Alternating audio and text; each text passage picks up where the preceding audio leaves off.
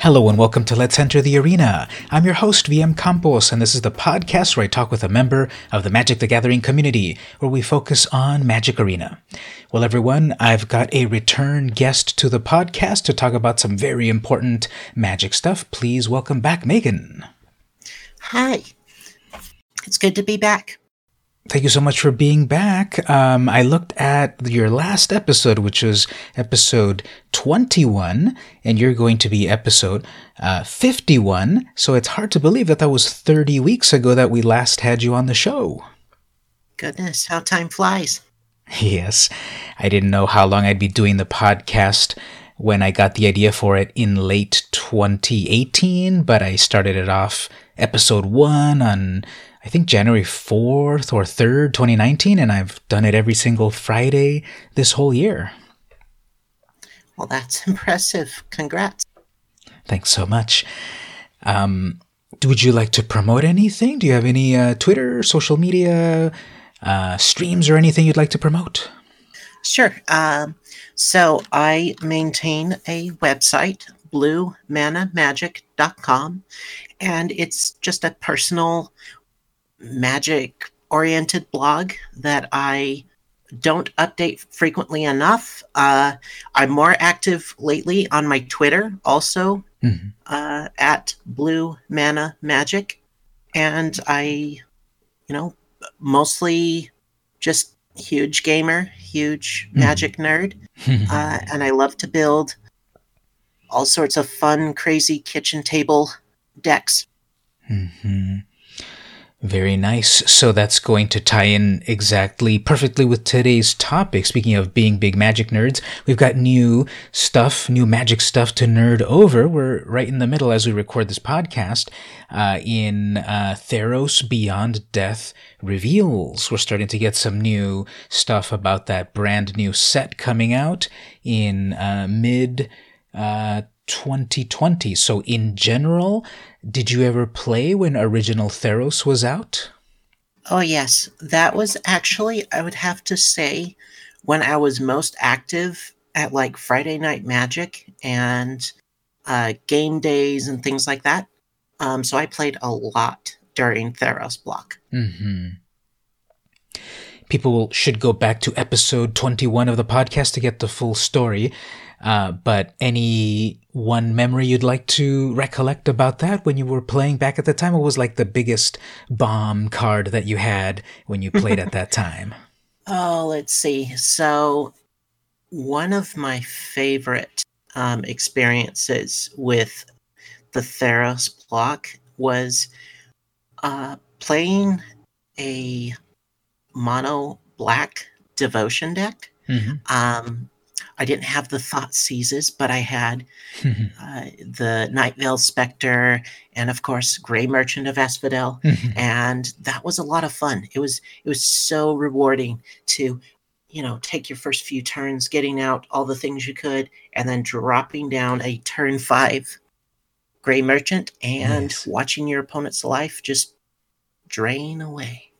Yeah, and in a multiplayer game, that card is even more devastating, isn't it? Because the life gain is cumulative? Yes. I actually learned this the hard way with a Theros block cube that I had put together. I put in one too many copies of Grey Merchant, because it is, after all, a common. And I had built it to be kind of more of a draft sim. And yeah, one of our play group managed to draft 2 of them. And it was like a 5-person free-for-all. Yeah. So it ended up being a full 20 life lost around the table and 80 life gained. It was pretty much just game over at that point. Wow. That's like exactly what I want to do when I play multiplayer, because I like playing either mono black or Dimir, or I suppose Orzhov. So black has to be in there. And I just love doing effects that mess with the whole board, and then suddenly I'm arch enemy. But I actually don't have any of those cards, Grey Merchant, and I feel like I want to get at least one to put in my commander deck. But do you think there'll be any sort of similar reprint of that card coming back in the new set? Well, they're very definitely bringing Devotion back. I mean, that's already been spoiled, revealed, I should say, because it's an official reveal. Yeah. But I don't think we're going to see Gray Merchant. If I'm wrong, cool. But I think if we see it reprinted, it's definitely going to be an uncommon. It's not going to be reprinted at common. It's just it's too good at common. Well, breaking news, I just heard that we're actually going to get Off-White Merchant of Asphodel reprinted. That's a joke.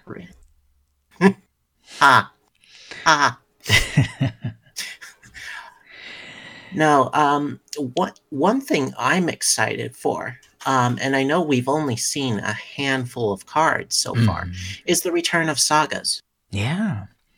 I believe it's the Akroan War is the saga that they've spoiled, and man, it looks so good.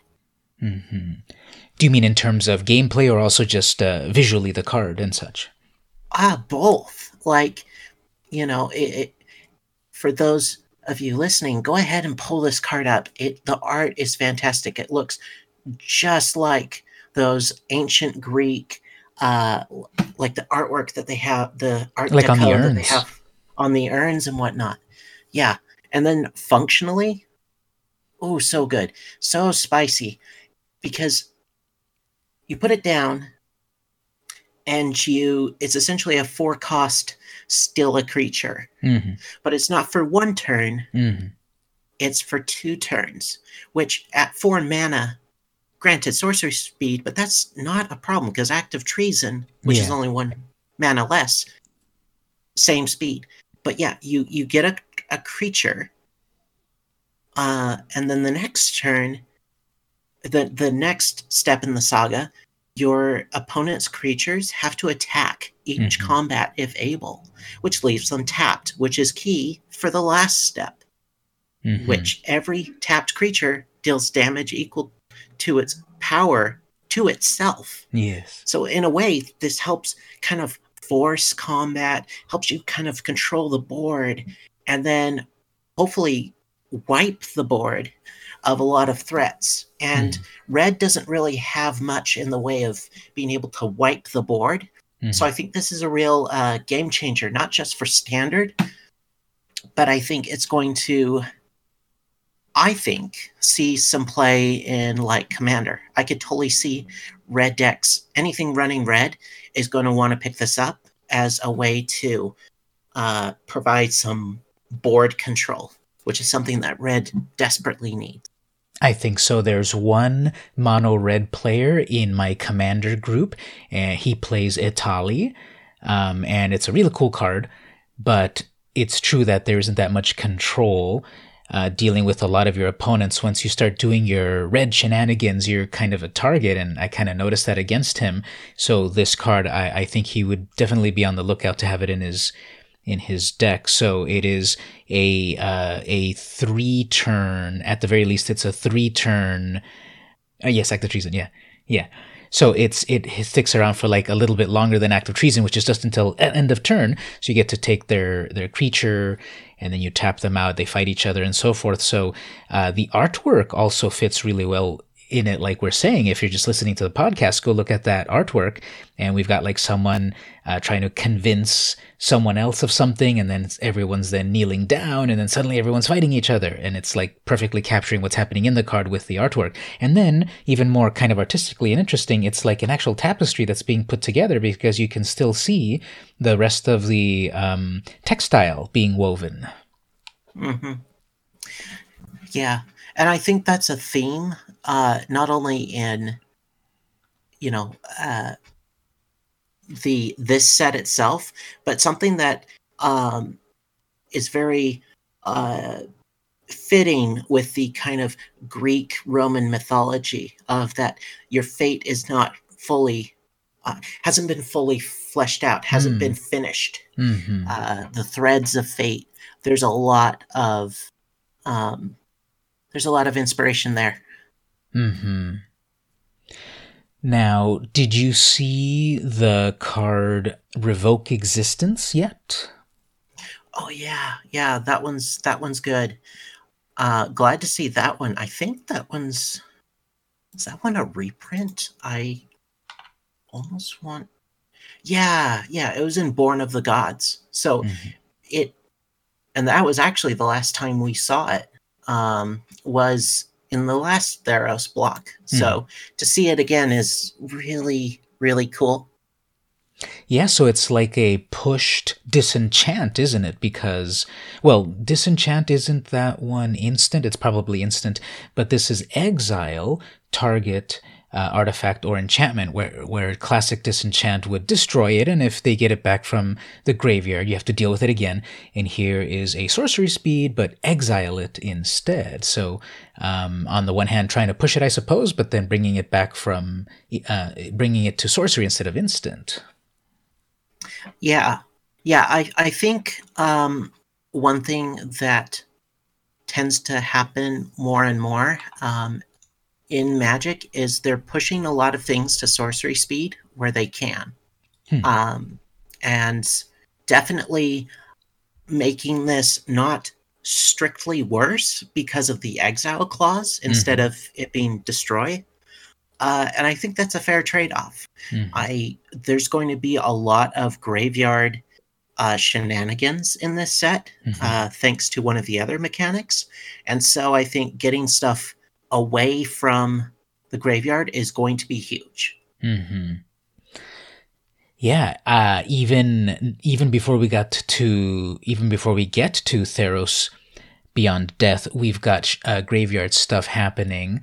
So putting in answers as standard shifts around to dealing with stuff in the graveyard, I think is going to be very important, because I think one of the next levels of people when they first play, and I think there's a lot of newer people playing, but one of the next levels of learning to play is, well, your graveyard can also be a resource. It's not just a dead pile of cards. It is a place where, with the right combos and such and cards, you can still bring back stuff from your graveyard and have them play again.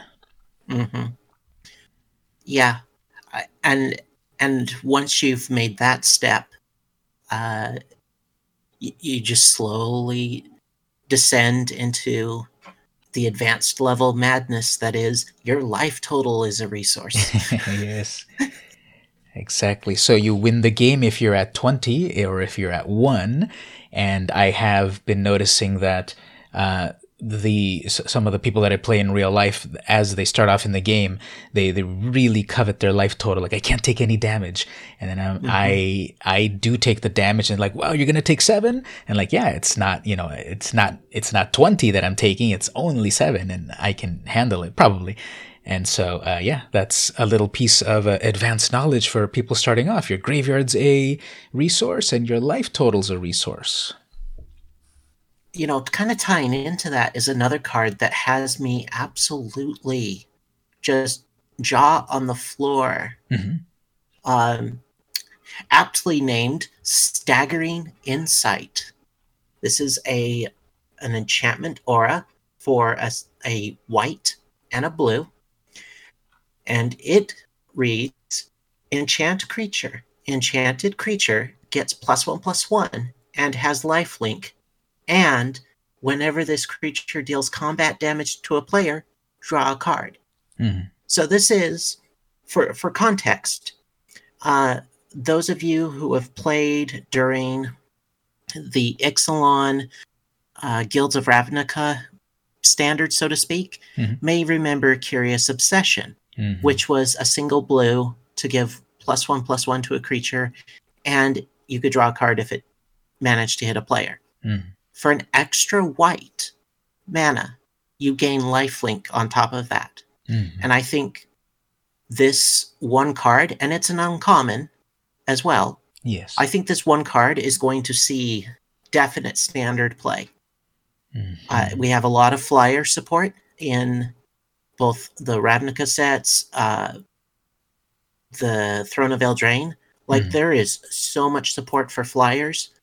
I think we're going to see blue-white flyers, Bant flyers, green, white, blue. I think we're going to see a resurgence of, more of those kind of mid-range, stick a creature down, put some stuff on top of it, and go to town. I think so. I was playing a mono blue tempo deck before this rotation into Eldraine, and I was definitely using the Curious Obsession to its full potential, and so I really missed it after the rotation. And even though this wouldn't fit in quite the same shell, it definitely, it's got the permanence of it where if you didn't attack with Curious Obsession, the enchantment went away. This one is a permanent enchantment, plus the +1 to it, like the Obsession. But the lifelink adds to that, so it adds like the classic enchantment from back in the old days, Spirit Link, where it would give your creature lifelink before it was named as lifelink. But it gives you a card on top of that. And card advantage, as always, that's another advanced technique. The more cards you have ahead of your opponent, the more potential answers and threats you have against them, not just whittling your hand down as the turn passes. Exactly. Yeah, that is all why this one card, I feel like, is going to see a lot of play. It's a bomb in limited. It's amazing in the right constructed deck. One card that came to mind was Flutterfox from Throne of Eldraine. It's a 2/2 for 2, 1 and a white, and it gains flying if you control an enchantment or an artifact.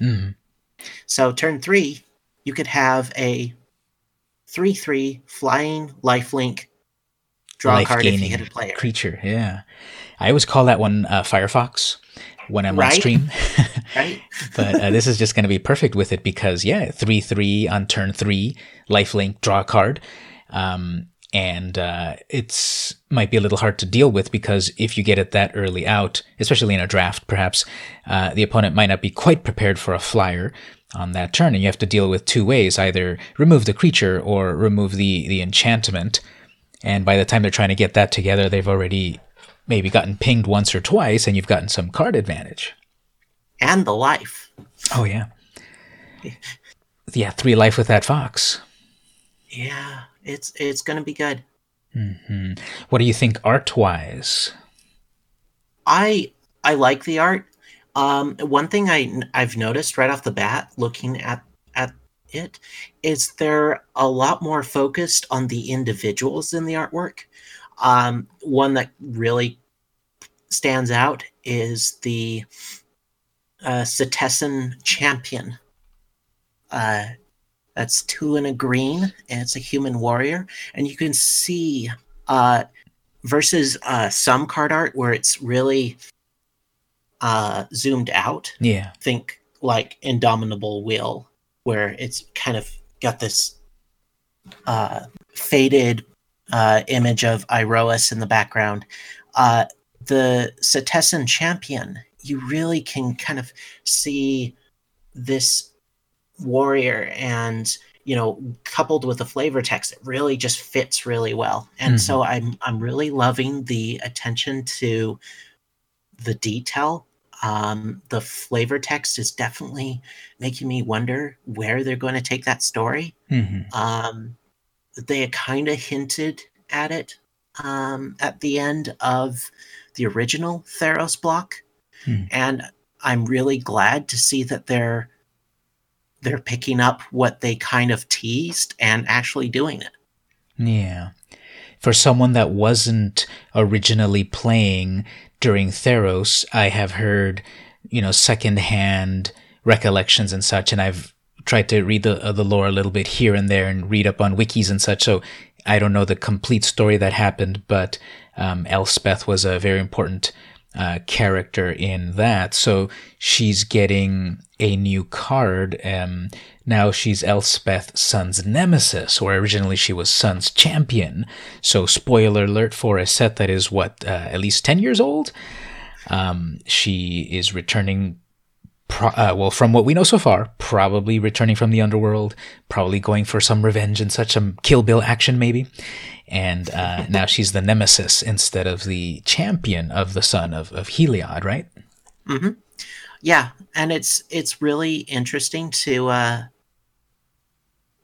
look at the way that they're shifting her character. It's not in any way that's outside of her, because she's very much you put me in a situation, I am going to do the right thing regardless of what that thing is. You see that in the novels for Theros. You see that in the Magic story, and she's also someone who's haunted because she was first as a young child terrorized by the Phyrexians and escaped, planeswalked to Bant, learned how to be a soldier, and then she and in between her adventure from wherever she started to Bant, she landed on Theros for just a brief time, and that's where she got her signature sword, which later became her spear. And so yeah, it's nice to see that they're picking up that storyline. She spoilers ahead, she was betrayed by the sun god Heliod, and so hence why she's in the underworld. And so definitely she's in it to get rid of this tyrant of a entity. And I'm excited for it. And we cannot talk about Planeswalkers and Theros without bringing up Ashiok. Yes. Ashiok was a character in the original Theros, right? Yeah, Ashiok was introduced in the original Theros. And other than that, we don't know much about Ashiok. I do know that I love their card a lot when I play it in my Dimir deck, and I love the voice acting on Arena when Ashiok does their thing and really messes with my opponent. Yeah. The original printing was one of my favorite cards. When I moved to playing more of a blue-black control during Theros, Ashiok was my go-to. I stole so many cards with the original. It was fantastic. So, parallel sort of to the cards themselves, we're getting like kind of fancy versions of them. So I'm looking at the Ashiok regular version of the art and looks really nice. And then there's this sort of also, what's their official terminology, but the premium version, the full art version, and it's more of like a statuary going on. What do you think about that you have these two sort of like radically different artworks for the particular card? I'm always in favor of having options. I myself am less about the artwork and more about the gameplay. But I will admit, the alternate art, premium art, whatever you want to call it, it is fantastic. Like, it's so flavorful. Like, it takes the... Like, have they done something similar to this with the, what do they call them?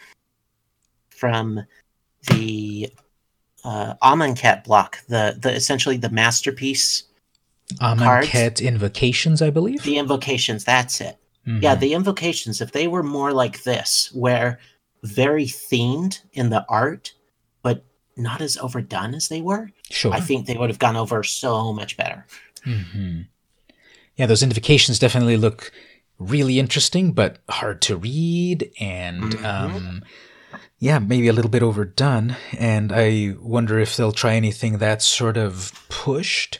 They kind of tried to do it a little bit somewhat in Throne of Eldraine with some of those other interesting like storybook frames. Jumping back a little bit to Eldraine, what did you think about those sorts of like pushed designs in that alternate art in the storybook frames? I really liked it.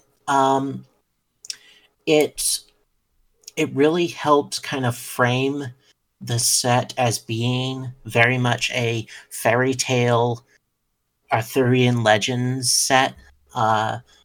Really wanted you to feel like it was, quote, jumping out of the pages, as it were. And I think they capture that pretty well. I think with these, the ones for Theros, Beyond Death, I really, really like them. They're very clean, and yet very flavorful and thematic. And I will always take a nice, clean presentation over a busy one, because when I'm playing the game, I really don't want to have to ever refer to a non-alternate one to know what I'm doing. So I'm not a huge fan of like textless full art cards, for example. You didn't love the textless cryptic command that is out there? Oh, that hurts. I could have that card memorized, and it would still, I don't know. Seeing the words on the card for me makes it feel like it's an actual like Magic card. Yeah. Maybe that's just me. That's a valid point, because with that particular card, yes, if when it was in standard and everyone's playing it and such, okay, perhaps everyone's got it memorized. That's playing at a certain level. But then as time has passed since that last printing of that card, if you run across that card, the textless version of it, it's like, I don't know what this card is at all. And it's got 4 modes to choose from, right? So, what do you're suddenly stopping the game to explain to your opponent all the particular modes, or you're just going to tell them, this is the mode that I care about right now, this is the one that I'm activating. So I do agree with you on that perhaps there's that push and pull from functionality versus art. And I think overall, WotC has found overall a good balance. Maybe there's those edge cases with that, because that was just a promo. It's kind of hard to get to, but when you run into it, it's kind of interesting. With Eldraine, I did crack a few. Let me actually say, with Eldraine, I did get some free product from Wizards of the Coast. Thank you very much for that. They sent me 2 packs of the collector's boosters of Throne of Eldraine, which was full of all of this alternate art. And one of the ones that I pulled on that was the Rimrock Knight, which is a completely common card, but in that frame, it's like my favorite art in the whole set. If you take a quick look at it here, I'm going to send you the link directly there. That Rimrock Knight is just some of my favorite art, because it's like, it kind of feel like it's kind of busy, but I love it because it's the Rimrock Knight there himself is like kind of jaunty. There's a lot of detail in it. There's like, I don't know, rubies or whatever at the bottom, and like a tapestry. It's my favorite art in the whole set of Eldraine, I think. Well, alternate art. Yeah. No, I definitely, I like the styling of it. It very much feels like I don't know. It almost makes me think of like I'm looking at an illustration for like The Hobbit or something. Like it has that kind of, high fantasy illustration feel. It's so good. I can definitely see where you're going with that. I can get behind that. There were several that were in that sort of style that were not the classic, well, not classic, but not the current Magic style of hyperrealism, which of course is amazing and all of that, but kind of having alternate art like this, I think, sells the game pretty well too. Well, and I think it helps those people who played in the way early ages of Magic, where everything was more illustrated and less realistic, the hyperrealism. And I think these art styles definitely help kind of bring some of that back. So I'm glad to see that Wizards is finding a way to progress and modernize their game, but still have those little things that help those of us who have played for 5 years, 10 years, 20 years. It there's something for everybody, and that is good.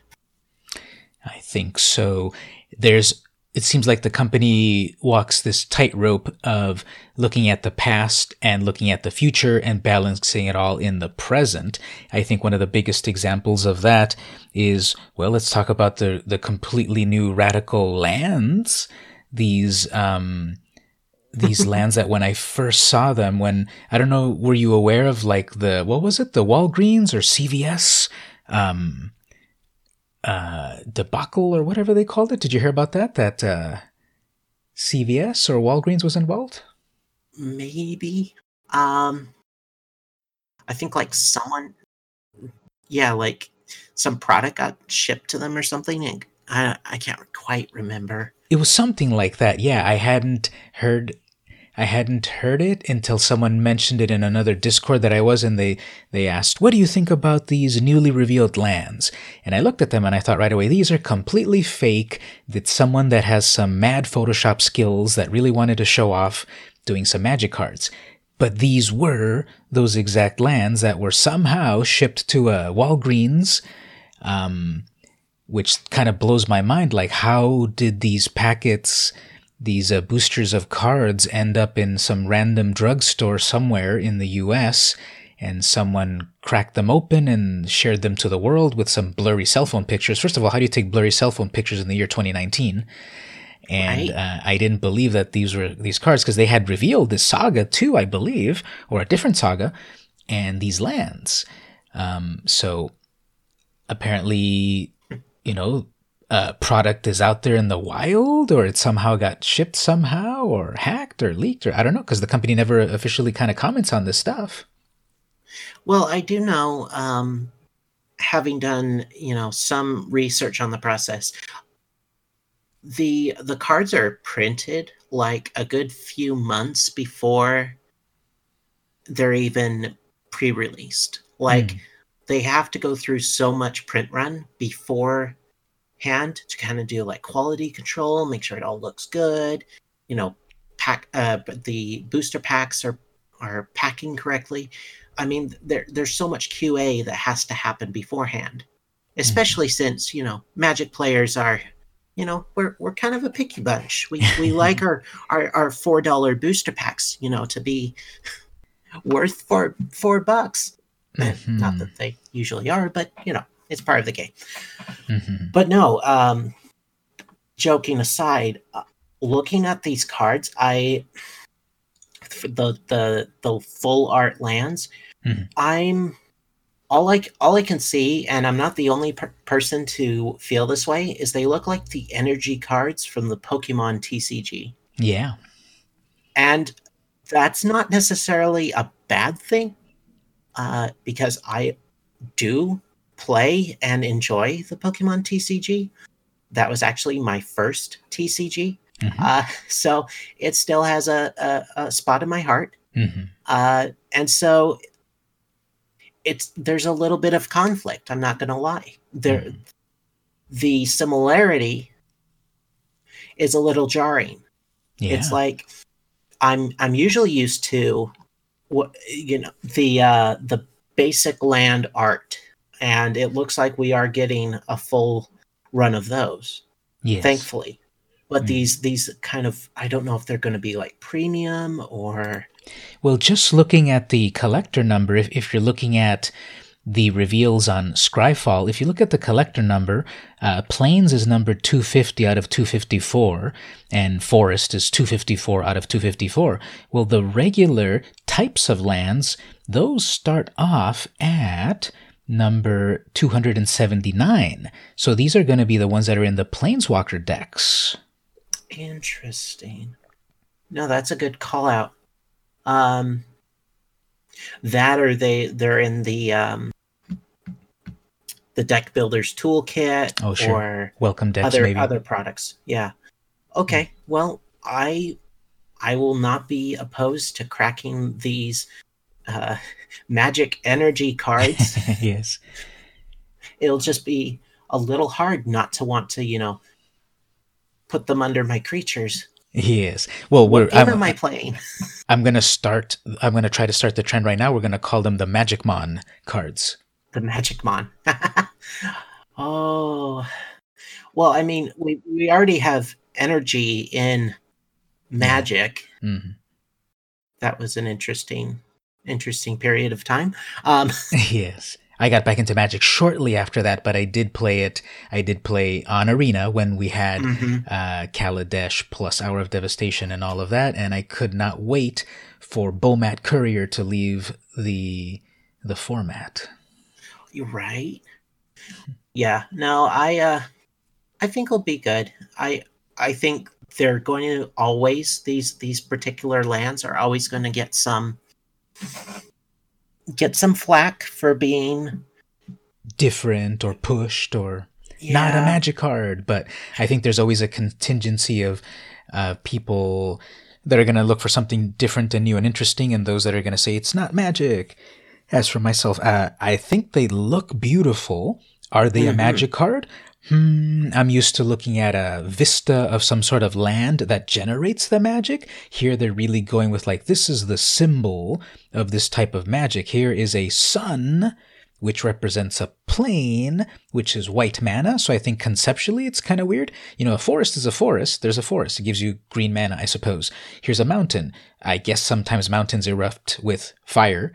Here's a swamp, which there's dead things. And then plains, well, the sun shines on the plain, I suppose.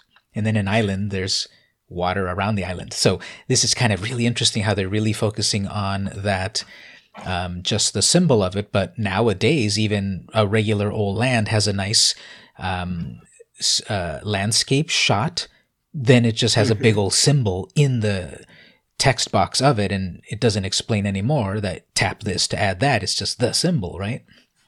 Right.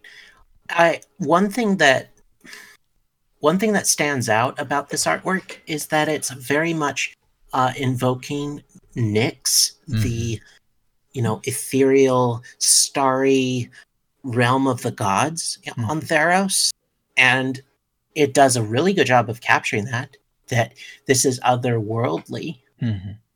I think they've actually been referred to as Nyx lands now that you mention it, and that will work. One thing that I have seen, I think this was on like Twitter or something. I saw someone mention when they're working with new players that they often just refer to the color of the land, like green or red, rather than, oh, it's a forest and it makes green mana. Oh, sure. And so I wonder, and this is obviously speculation and probably won't happen, but I could definitely see down the road if Wizards tries to simplify the, try to pull away from the land names, and that kind of just boggles the mind when it comes out of my mouth. But sure, at the same time, it's these kind of lands that you just kind of stop and think, are we really? Is it really the land, or is it just the magic? The energy coming from it. Yeah, food for thought. Did you ever hear about, I think it was like a Tumblr account that it was like islands that are not islands. And it was someone that was accumulating a collection of magic cards that are islands that don't look like an island anymore, because obviously the original islands in Alpha and such were actual islands, and they started to eventually abstract away from it, so that when you're doing islands in Ravnica, it's like a waterfall on the side of a building. Yep. Yeah. No, I mean, just looking at the extra basic lands from Theros. We have a rocky outcropping that's sitting just right offshore, but it's not really an island because it's kind of jutting up from the very shallow water. And yeah, it's definitely like there's a lot of abstraction in the artwork, like you said. And I feel like at what point do you adjust your game to take out some of the abstraction? I Hmm. know there are other games that they keep some of their key components very simple. Uh, I don't know. Hmm. Yeah, it's definitely something to think about. The game's 26 years old now, and it'll be around 26 more years, most likely. And so by then, besides it being maybe even more abstracted, we're playing it holographically in our brains, but, you know, times change. Uh, I if I could be at work and have Arena behind my eyelids, I wouldn't be entirely opposed to that.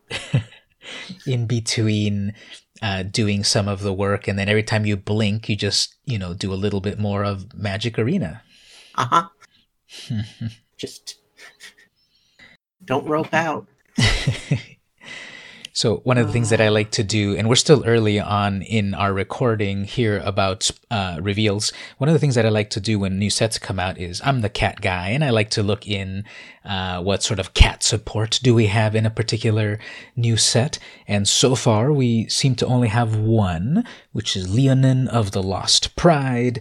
It's a pushed version of the classic, Oresco Swiftclaw, a 3/1 for 2 mana. It's 1 and a white. We get another Cat Warrior, really cool art, but this one has when Leonin of the Lost Pride dies, exile target card from an opponent's graveyard. So there's a little bit more of that graveyard stuff happening. In addition to revoke existence as a sorcery, we've got this an ETB on a creature, although this is when dies, exits the battlefield. yeah.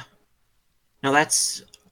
I think that's definitely like we had discussed earlier. That's going to be huge between the Ravnica sets and their very strong graveyard support. Whether it's is it with their jumpstart, yeah, jumpstart, and obviously Golgari with their graveyard shenanigans. Mm-hmm. Um, like there's going to be a lot of need for this, and so I think being able to pick up a 3/1, which limited a 3/1 can go a long way. Yeah. uh and if it dies, you can start targeting that graveyard of your opponent. Mm-hmm. Seems pretty solid. I would definitely like to see that in a pack. I think so too. In limited, something like a Nyxborn Colossus. This again, I wasn't playing on original Theros, so when I see this, it's still kind of new to me. But it's an enchantment creature, so it's both susceptible to things that regard creatures and enchantments, like that revoke existence. Mm-hmm. Because I played originally for some time in the 90s, disenchant is my go-to destroy artifact or enchantment, and nowadays it's more like naturalize in green, right? But disenchant's still around, of course. And so when I got back into Magic in 2017 and someone did have an original Theros block deck, and I saw this card and it would look so sparkly, and I read it and it's like enchantment creature, like can they do that? And that's just like the evolution of the game. Like, yeah, of course they can do anything. And I listen to Mark Rosewater's podcast all the time, and the evolution of the game and how people get used to something, and entranced or entrenched players might not always love changes, but then new players, they're new to it, and it's like, yes, of course it is this way. So to see a 6/7 enchant creature for 6 mana, that's really cool. No trample though, but beautiful frame around that, and susceptible to disenchant. Yeah. Well, and that was really a big part of the original Theros. There were tons of enchantment creatures, Mm-hmm. and so pulling any sort of enchantment removal was huge. Yeah. I think there was like at least 3 or 4 different forms of enchantment removal in green in the Theros block. Mm-hmm. So it was plentiful. Mm-hmm. Because you had your bombs for that block were the gods, Yeah. which were enchantment creatures, and they were indestructible. Yes. So you'd see a lot of exile or shuffle or put it to the bottom of the library or top of the library. There was a lot of that because of those very powerful enchantment creatures, which kind of ties into another card that I have my eye on, which is the Eidolon of Philosophy. This one kind of it's very unassuming, but it also, I don't know, it speaks to some options you have as a blue player. It's 1/2 for a single blue, so already, that's not bad. 1/2 for on turn one. It's an enchantment creature, spirit, and you can pay 7, 6 and a blue, and sacrifice it and draw 3. Now, that's expensive. I get it. But having a draw 3 on the creature is really important, especially in limited, because you're often having to cut your non-creature spells to make sure you have enough creatures in your deck.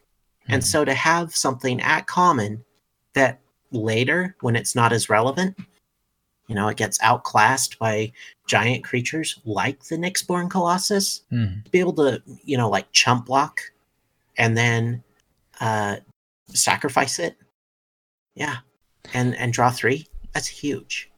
Yeah, it's all about giving the options. In the beginning, you might need a little bit of blocking with that 1/2 for single mana, or if you start to ping them a little bit, with that's the very first creature, first blood, and if you keep it around, if you need it, if it's later on in the game and things are stalling and you've built up mana, this is not such a bad card to draw at, turn 6 or 7 or whatever, where if it didn't have that extra draw 3, it's like, wow, I'm getting a 1/2 on turn 7, great. Well, here it's like, oh, I'm getting a 1/2 that can get me 3 more cards. So not bad. Lots of options. Oh yeah. One card that I'm liking is Inevitable End. 3 mana, enchantment, aura. Enchanted creature has, at the beginning of your upkeep, sacrifice a creature. So I kind of love that as a Dimir or Orzhov or mono black player.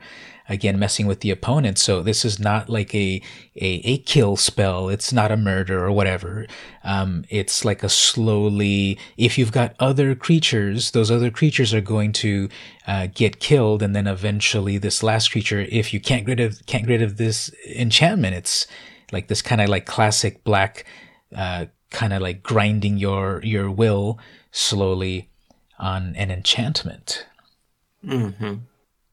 Well, and it's so good because you just stick it on their most valuable creature, and you just watch as they start weighing. Yes.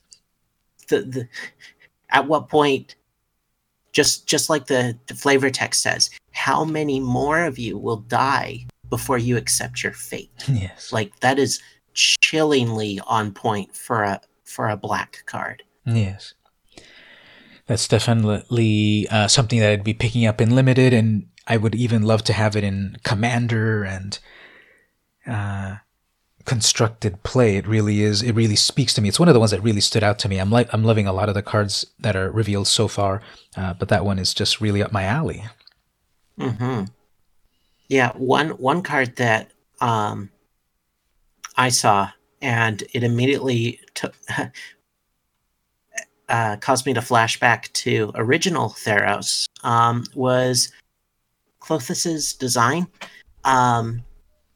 Apparently the god of destiny. Anyway, this sorcery for 5 and a green, so 6 total, gives creatures you control +X until end of turn, where X is your devotion to green. And I immediately kind of was having flashbacks to when I was playing. My wife was playing as well, and she favored mono green devotion. And I remember, how easy it was to just get so much mana so quickly when you're doing mono green devotion. And I think we're going to see that again, is very aggressive ramp, because then it takes a card that costs 6 mana, and you could drop that turn 4 with very little problem. And then suddenly all of those little creatures that weren't a big deal for your opponent are a big deal. Well, and if you look at Throne of Eldraine, there is a ton of devotion support. They printed 10 hybrid cards that cost 4 hybrid mana of a particular color pair, which means that any one of those creatures, or I think they're all creatures, but any one of those cards is going to automatically add 4 to your devotion of whatever color they provide. And that's huge. That takes the original Theros block, which had creatures that had 3 hybrid mana in their costs, and just takes it one step further. Yeah. So I think we're going to see them playing around with devotion, I think, with bigger effects. And this is very much a key example of that. I think so. The most recent, or one of the most recent podcasts that I was listening to by Mark Rosewater, he was talking about that, about returning mechanics, that they try to balance bringing back a mechanic that people remember, that they like, and making some new ones, or maybe tweaking the older ones. So there was Chroma in early set, I believe it was Lorwyn, and then later that was tweaked to be Devotion in Theros. So they might bring it back as is, the last version of it, or they might tweak it a little bit more in ways we haven't quite seen yet. Well, it looks like another example of Devotion that they've revealed is an actual returning character to the Theros story, and that is Daxos, Blessed by the Sun.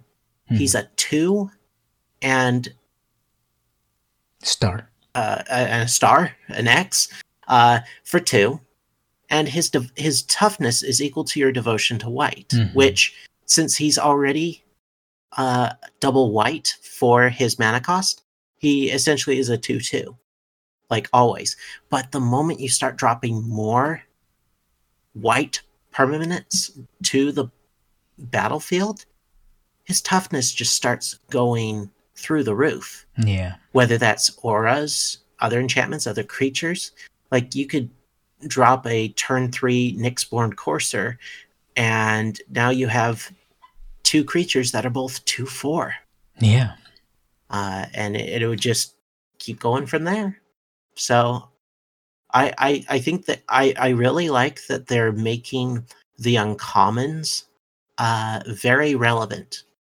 I've definitely felt like a lot of uncommons in the past year have been very constructed playable, and it's not standard is not solely dominated by mythics and rares. Yeah, Veil of Summer, that was the card so good it had to get banned, and it was uncommon. Right? Of course, we can't forget Treasure Cruise from Khans of Tarkir. Oh, sure. That was a common, wasn't it? That was a common. Well, I guess they said, well, you're going to have to pay 8 mana for drawing cards. Yeah, we'll stick the other clause onto it, and whoops, now you can actually only pay 1 for it. What could go wrong? You know, an ancestral recall in Standard, no big deal. Yeah. That kind of goes into my next point. So let me pick my last card, and then maybe we'll get your last card as well. Here's a card that I kind of see it as an evolution of things. So let me send you like the progenitors of this card first. Let me send you the first card, and then the second card, and then we'll talk about the newest version of it, perhaps. The one that I sent you first was Weakness, single black mana, which has been around since Alpha. It's an enchant creature, -2/-1. So 1 black mana, you weaken your opponent's creature, -2/-1. That eventually evolved in Mirage to double black. Enchanted creature gets -2/-2. Well, perhaps the latest generation of that is Mire's Grasp. That's 1 black, 1 generic for -3/-3 onto a creature. What do you think about this sort of like evolution of these concepts that have been around in the game for like literally 25 years? Well, wow, like that's a lot of that's a lot. -3/-3 on 1 and a black. Yeah. Like the closest thing we've had to that, in like power level, I actually just Deadweight. So that one was just printed in Guilds of Ravnica. And that one is a single black, and it gives -2/-2. So I think going to 2 mana for an extra -1/-1 is a really good deal in this case, because we really haven't seen anything of that power level, at least that I can remember. But yeah, no, that's going to be huge, because a lot of things at the turn 2, turn 3 level, there's not a whole lot that's going to be able to dodge that. Yeah. And anything that doesn't immediately die to that probably isn't going to have any power left. Because most things that could dodge a -3 to toughness within the first few turns probably don't have much in the way of power. Yeah, like that Daxos that we were talking about, it'll might end up at some point like as a 0/4/0/5 or whatever. And for that expenditure of mana, and even like that big scary Nyxborn Colossus, well, that'll cut it down to a power of 3 rather than a scarier 6/7. Right. And at 1 and a black, this is easily you can easily put this into multicolored decks. Versus, going back to some of the stuff you sent, Enfeeblement, which was double black. So I love the power. I'm a little I'm unsure if this is too pushed. Because we've seen 2 cost removal spells get a little out of hand. I think Fatal Push. Fatal Push, I think, is just a single black. Was that a single black? Yeah, but it's related to the CMC, isn't it? Yeah, and I think that's the spirit of that is, these low cost removal is something that we've seen Wizards go back and forth on. They took away Lightning Bolt. We don't get 3 damage to a target for 1 mana anymore. Yeah. Like just right off the gate.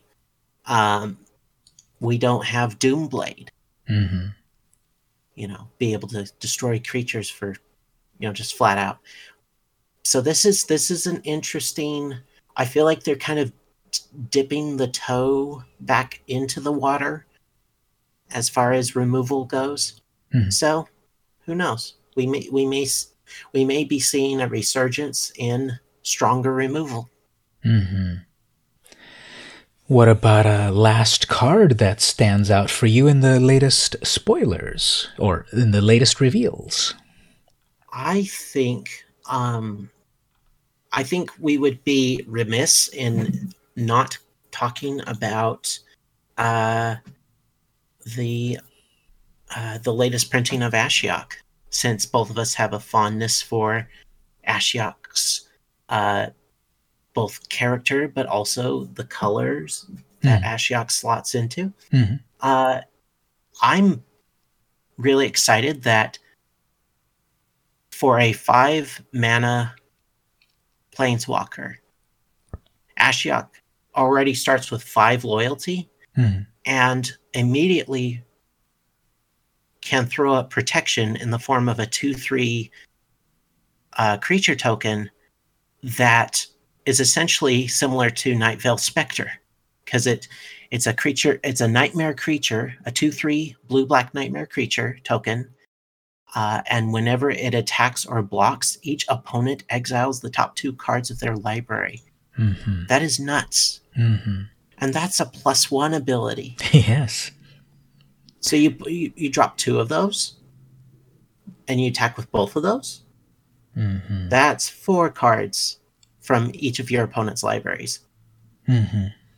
And, the -3 is pretty decent. You can bounce something, a non-land target of any sort, back to its owner's hand, and then that player exiles a card from their hand. That's pretty powerful. But it's the -7. You can cast up to 3 face-up cards your opponents own from exile without paying their mana cost. Wow. That's not very hard to get to at all. Ashiok really defends themselves very well in those 2/3 blockers, and if an opponent tries to attack Ashiok, here's some blockers. So getting to that 7, getting to 8 shouldn't be that difficult, and the whole time you're milling them into exile, and I get to cast those cards that I milled off of you. Yeah, it's a really cool card. Yeah, I fully plan, once this set has released, I'm going to dust off my Dimir mid-range / control deck, and I am spending my wild cards because Ashiok is going in. Have you, on a slightly different tangent, have you played very much Brawl in Arena, and would you use Ashiok as a Brawlmander? Well, to answer your first question, I've played a little bit. There was the Throne of Eldraine. They had like the little event where you could try out the Brawl decks, and that was fun. As far as using Ashiok as a Brawl commander, I think that could be really good. I'm not sure if, against, as far as like the Brawl meta, if a 5-drop Planeswalker is the right go or not, but I could definitely see it working. It definitely, in those colors, I would have Ashiok. Whether Ashiok is the 1 or the part of the 59, I'm undecided. Yeah, I've been playing the Brawl Wednesdays, and I see a large variety of people playing, those that want to be really competitive with a really well-tuned Yarok deck, and those that want to just have fun with some other higher casting cost commanders. So there definitely is a range. I do see that it feels like Brawl lasts a little longer than the standard game, and that there's a lot of back and forth because I need my bomb rare card to top deck it to do something. So in these colors, there's removal plus counter magic. So there, you might not summon Ashiok right away when I've got 5 mana. I'd probably have to wait a little bit to protect it a little bit more, especially from flyers.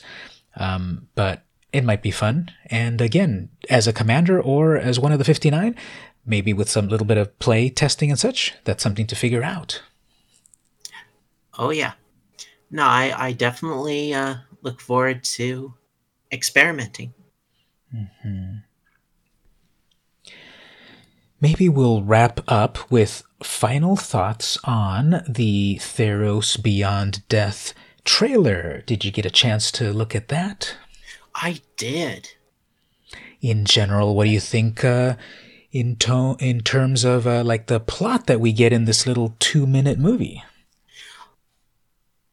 It's interesting. I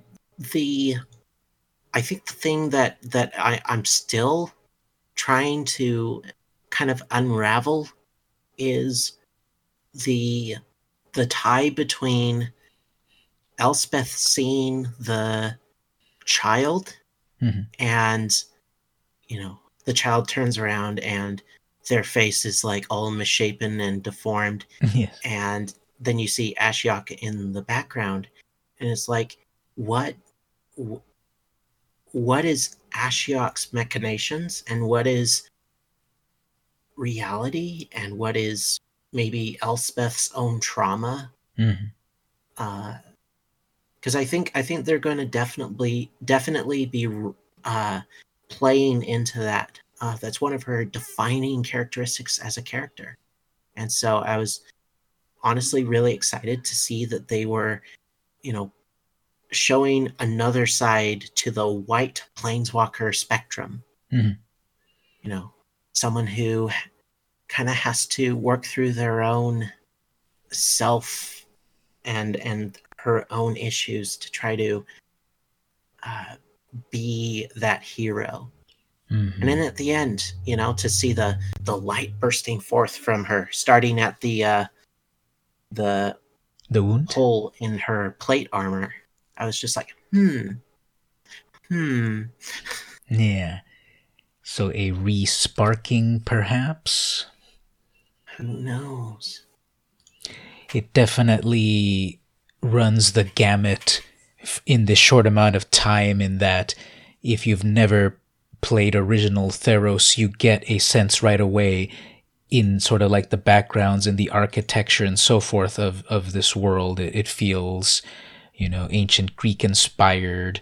It feels of the worlds of magic.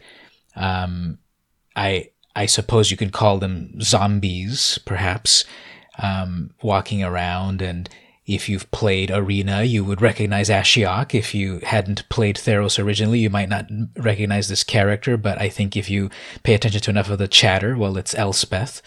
And even if you don't have a connection with the character from the original set, you get a connection from this little trailer, in that, okay, here's the main character. I don't know their name, but okay, they see something. There's a little kid. The little kid seems to be in trouble. Let me go help the kid. Then whoops, it's some nightmare child or something.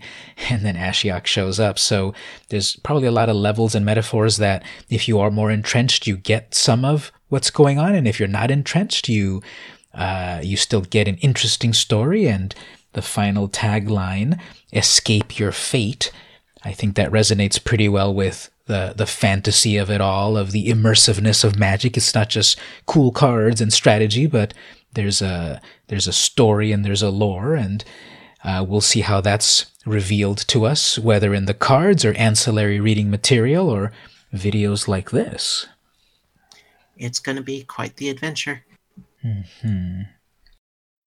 I know one thing that also stood out in the trailer. You called out the zombies, the returned, as they're called in the Theros world. And if you caught, right as they go through that like veil that like walls off the world of the dead, there's like all this whispering and talking, and then it just kind of goes silent as something kind of is like drawn out of them. And for those now on the edge of your seats wondering, what was that?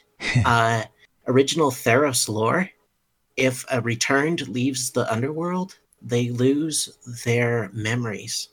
And so what you're seeing is their memories being taken from them.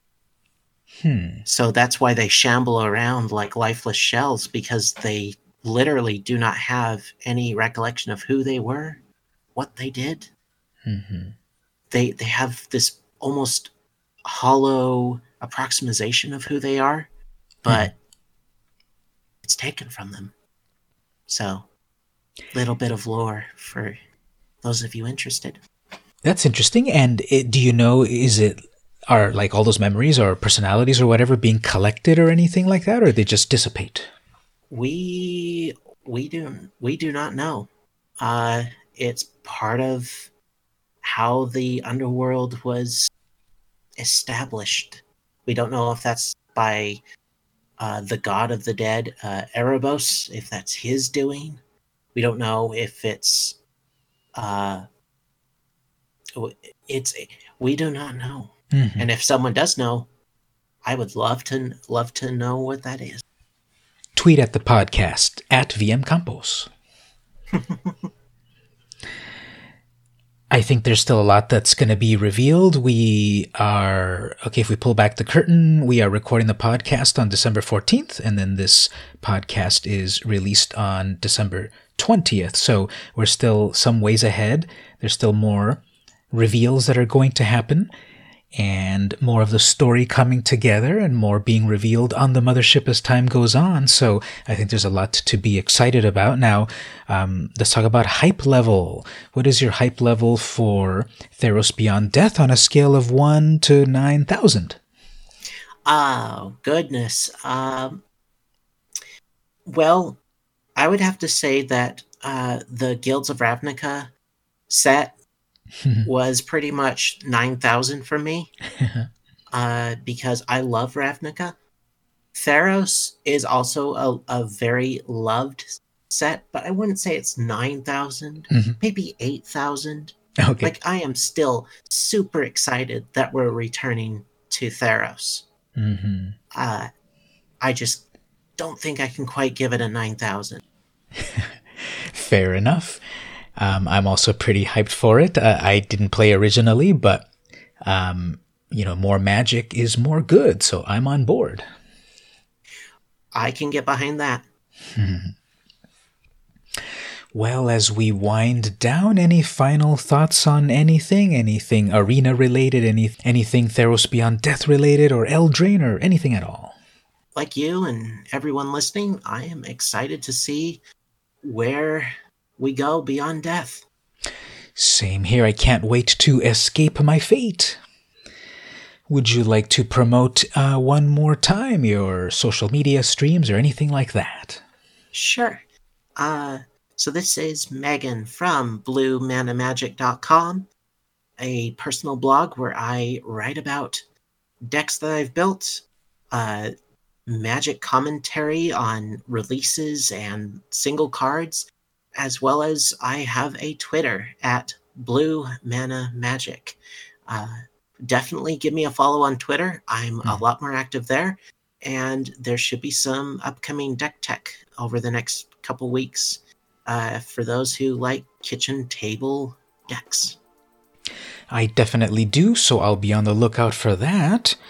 As for myself, I'm also on Twitter, twitter.com/vmcampos. I do videos on YouTube, mostly about magic, but also comic books. That's youtube.com/vmcamposjr. And I also stream on Saturdays, 11 p.m. Pacific time. You'll find me on YouTube or Twitch. I simul-stream at 11 p.m. Pacific time. That's youtube.com/vmcamposjr, or on Twitch, just twitch.tv/vmcampos. Well, Megan, thank you so much for being on the podcast again. Well, thank you for having me. As always, it is fun to talk about magic. This has been VM Campos, and I'll see you in the arena.